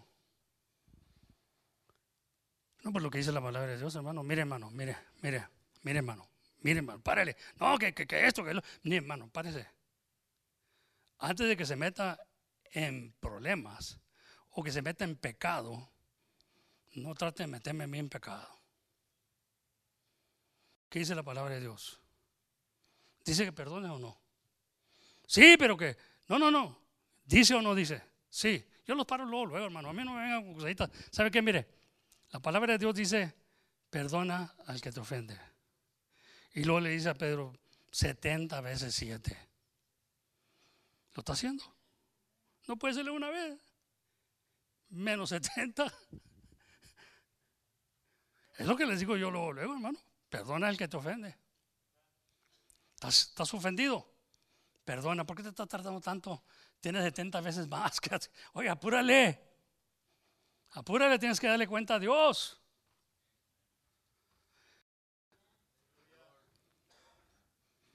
El temor más grande de mío, hermano, que me estén sepultando vivo. Porque la alma va a estar consciente. El cuerpo no, pero el alma va a estar consciente. Y yo me fui aquí debiéndole a alguien algo y dice, no te vayas de este mundo. Dice, no te puedes ir de este mundo sin pagar todo lo que debes. Come on, somebody. ¿Y qué tantas veces no hemos sido ofendidos? Pero hemos sabido cómo Dios lo hizo, porque estamos aprendiendo de Él. Cuando alguien te maldice, tú bendice. Qué cosa tan... ¿Por qué no lo hizo más fácil Dios, hombre? Antes estaba más fácil, decía uno, ya no vivimos en la ley, ja, ja, ja. La ley decía ojo por ojo, diente por diente. Ahora dice el Señor, voltea el otro cachete. ¿A cuál estará más duro? Hoy estamos contentos porque estamos en Cristo. Pero Cristo dice, cuando alguien te da el derecho, tú volteas el izquierdo. Ese es llevar la cruz de Cristo. Pero la cruz, muchos se han hecho enemigos de la cruz de Cristo. Ya no puedes volver para allá, dice, las cosas viejas pasaron, todas son hechas nuevas. Ahora volteo otra vez. Si alguien te pide que lo lleves una mía, llévala dos. Qué bonito el Señor, ¿no, hermano? Y dice uno, estamos mejor en Cristo. ¿Seguro? ¿Estás mejor en Cristo? ¿Estás llevando a aquel que te pide? Aleluya. Pero muchos aprovechan de eso. Dijo uno, es mejor dar, hermano, que recibir. Pero son burladores, ¿verdad? Son burladores. Yo prefiero dar que recibir. Fíjese cómo la voltea, ¿no? Al hermano le dijeron, hermano, y allí lo estaba invitando el hermano a la iglesia. Hermano, venga a la iglesia, venga a visitarnos, hermano. Oiga, hermano, ¿allí hablan de Cristo? Sí, hablamos de Cristo. No, digo, si hablan de Cristo, ¿cómo hablarán de mí? ¿Entiendes? Son burladores, ¿me entiendes? Pero nosotros sabemos bien que aquí se habla de la palabra de Dios, que fue encarnada, que es la sabiduría de Dios entre nosotros. Y nos quiere componer el Señor, hermano. Estamos en las manos del afadero y nos está haciendo a su voluntad. Y dice que es necesario que el vaso de barro entre al horno para purificarlo, para usarlo. Porque un vaso aguado, ¿para qué sirve?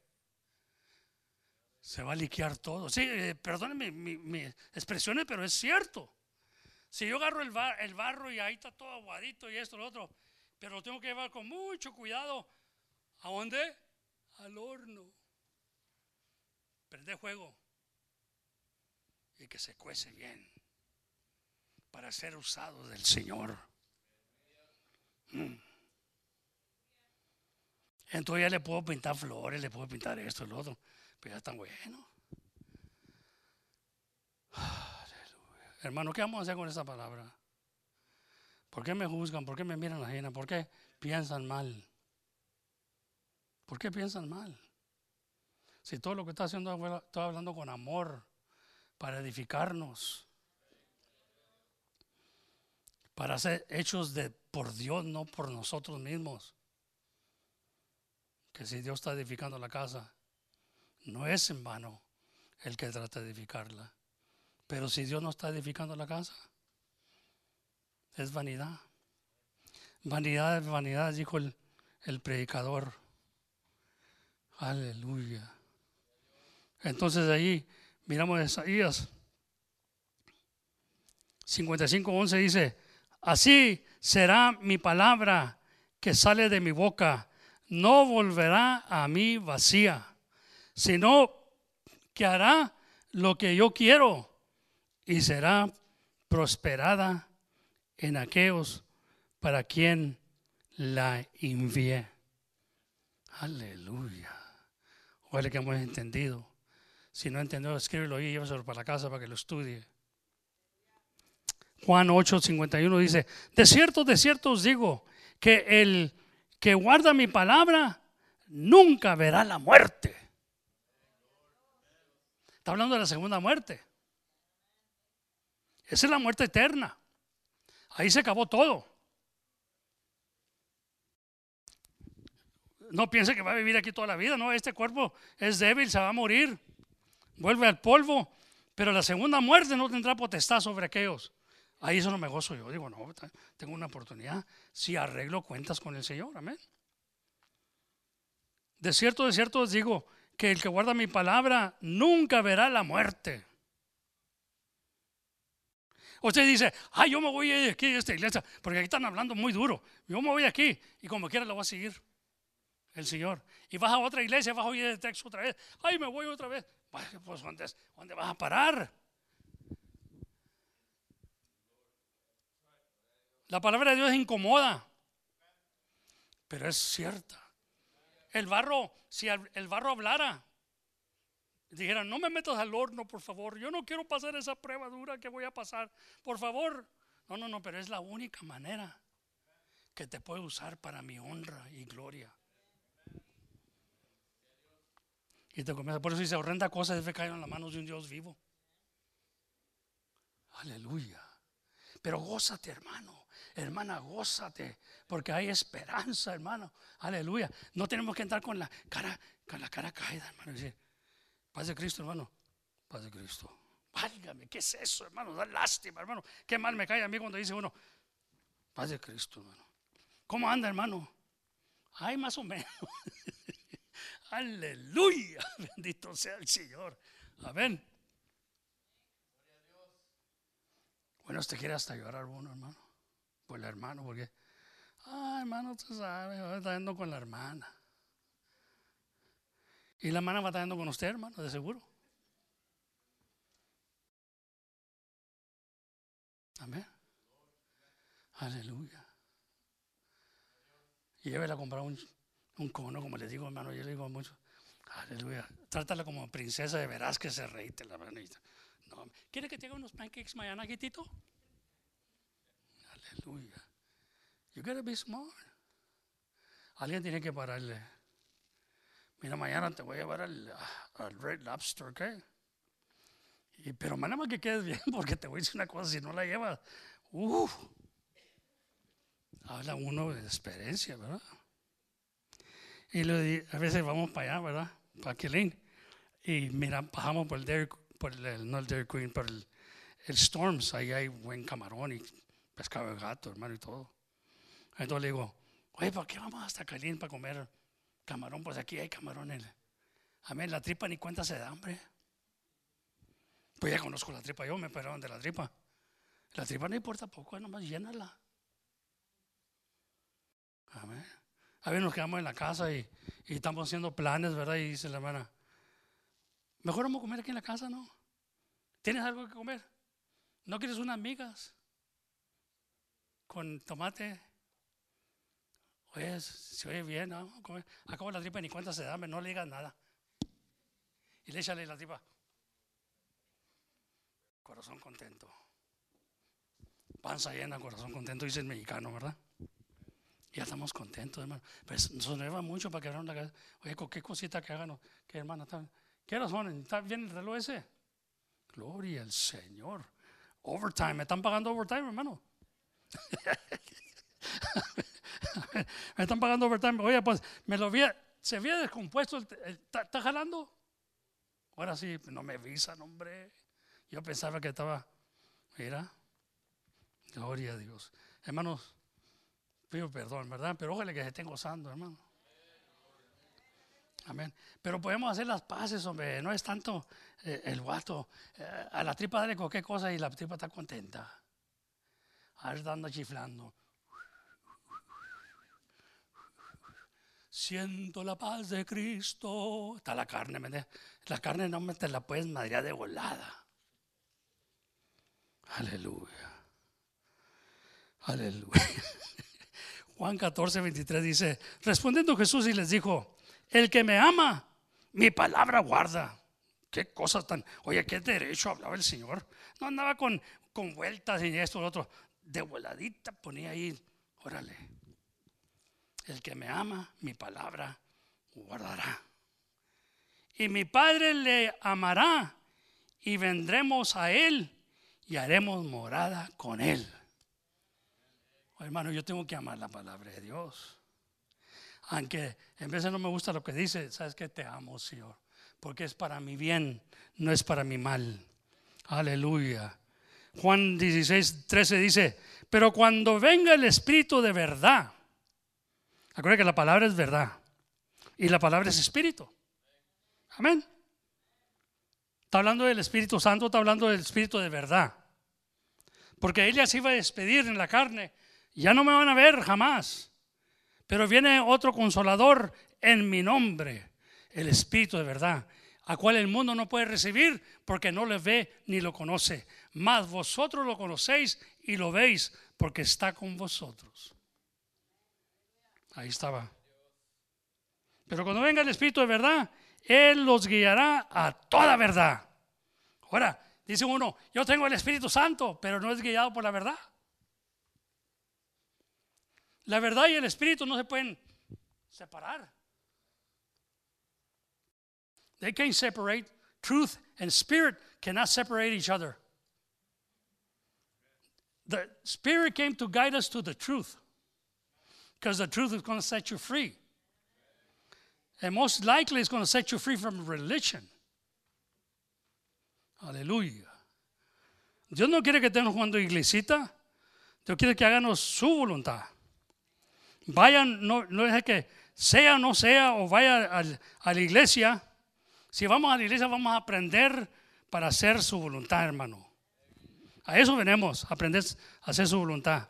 No porque seamos buenos, no porque seamos los más santuchos del mundo, porque necesitamos de Cristo. Porque tú y yo miramos que estamos en la carne y la carne falla. Y la única manera que yo puedo hacer obedecer a la carne o caer en la boca es traerla aquí a la verdad y sujetarla a la verdad. Amén. Y andar en el Espíritu. ¿Qué tanto de ustedes? No, les voy a decir porque no me van a decir la verdad. Ya los conozco. ¿Qué tanto de ustedes desean venir a la iglesia? Están con un deseo tremendo. ¿O qué tanto de ustedes dicen, is that hour again? Y está poniendo los zapatos ahí. Are you sure? Are you sure they didn't change the hour? ¿Entiendes? Está batallando para venir a la iglesia, hermano.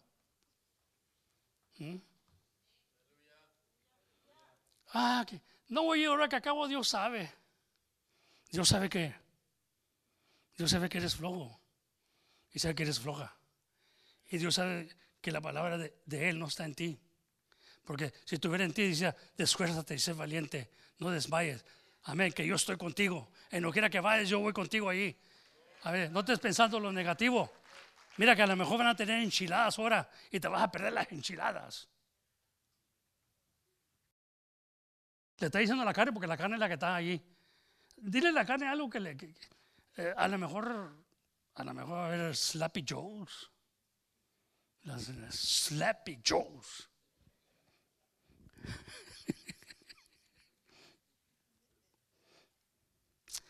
Juan 6:63, voy a terminar con este. El Espíritu es el que da vida. La carne para nada aprovecha. ¿Está leyendo ahí? Le haces mucho caso a la carne que nada aprovecha. Las palabras que yo os he hablado son espíritu y son vida. Ahí está el Espíritu. Así que anda en la palabra, anda en espíritu. Y anda en vida. Yo me los bendiga, hermano. Pasen los músicos. Me tardé un poquito más. Yo creía que el reloj estaba, aleluya, ni le hice caso porque dije, me dijeron que iban a poner otro porque ese ya no estaba trabajando. Pero creo que lo hicieron jalar, ¿verdad? Pero ya el pastor ya no sabe nada de lo que pasa aquí en veces. Aleluya. ¿Me entiende? Como dije, somos muchos chiefs, not enough Indians. Amén. Ya el pastor no sabe. Aleluya, el otro día estaba diciendo el hermano Gabo, hermano, yo estaba pensando que hacer esto es el otro. Dije, mira, y al pastor ni cuento con él. Y se siente uno muy chiquitito. Yo, mi hijo, pobrecito mi hijo. Pero yo digo esto, para ser pastor tienes que entregar todo, y no se le casó la carne ya. Amén. Ahora, ese play que estaba diciendo él que hiciéramos, se me hace buena idea, repetirlo. Pero yo pensé, lo quieren repetir porque no salió bien las voces, no había mics. Y en el YouTube, que lo estoy viendo, no se oían muchas cosas. Esto está bueno repetirlo, pero está pensando en New Year's night. Tener algo, ¿verdad? To look forward to, ¿no? ¿Qué les parece? Amén. Aleluya. Yo estoy pensando hacerlo en New Year's, que graben bien todo, que se preparen bien con los mics. Aleluya. Para que los niños salgan en YouTube, porque yo creo que es algo maravilloso que esté saliendo, ¿verdad? Y que el mundo esté viendo, el mundo religioso, hermano. Amén. Como los niños aquí son muy prudentes. Amén. Amén, hermano. Gloria a Dios. Y I don't know, do we have enough mics for kids? No. Okay. So, have you talked to the parents about buying mics for them? No. It's about time you talk to them. Get your hands dirty, girl. Pero, I'm talking about small mics, wireless mics, so they can wear them. You think so? Amén. Para que se oigan todos a la misma vez. En la otra iglesia tenemos unos mics pequeños, pero muy poderosos. Y los teníamos colgados así hasta acá, para que se oyeran las voces que estaban saliendo aquí, hermano. Pero aquí no los tenemos y está muy alto el techo. Aleluya. Pero I was thinking that, si no tenemos suficiente fondos aleluya, está bueno participar los padres que vayan haciendo esto por los niños, ¿verdad? Porque es una bendición, hermano. Es una bendición para ellos que los padres estén soportando esto. Aleluya. Los que se pueden, si no pueden. Ya la hermana Lete está hablando del hermano Juan otra vez. Entonces no sé qué. Pues no más está. Digo algo y ¿qué le dice al hermano Juan? El Juan no va a componer nada aquí.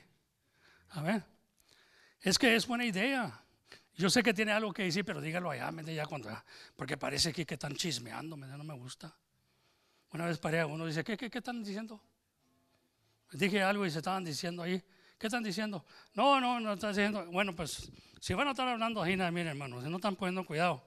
Allá pueden hablar todo lo que quieran, pero vamos a hablar aquí. Pongan cuidado lo que les estoy diciendo. Si quieren hacerlo, está bien, y si no se puede. No vamos a forzar a nadie tampoco, pero saber nosotros qué tanto se puede y qué tanto no se puede. Porque queremos que los padres vayan participando también, que aprecien lo que Dios les ha dado. Amén. Amén. Gloria a Dios. Bendito sea el Señor.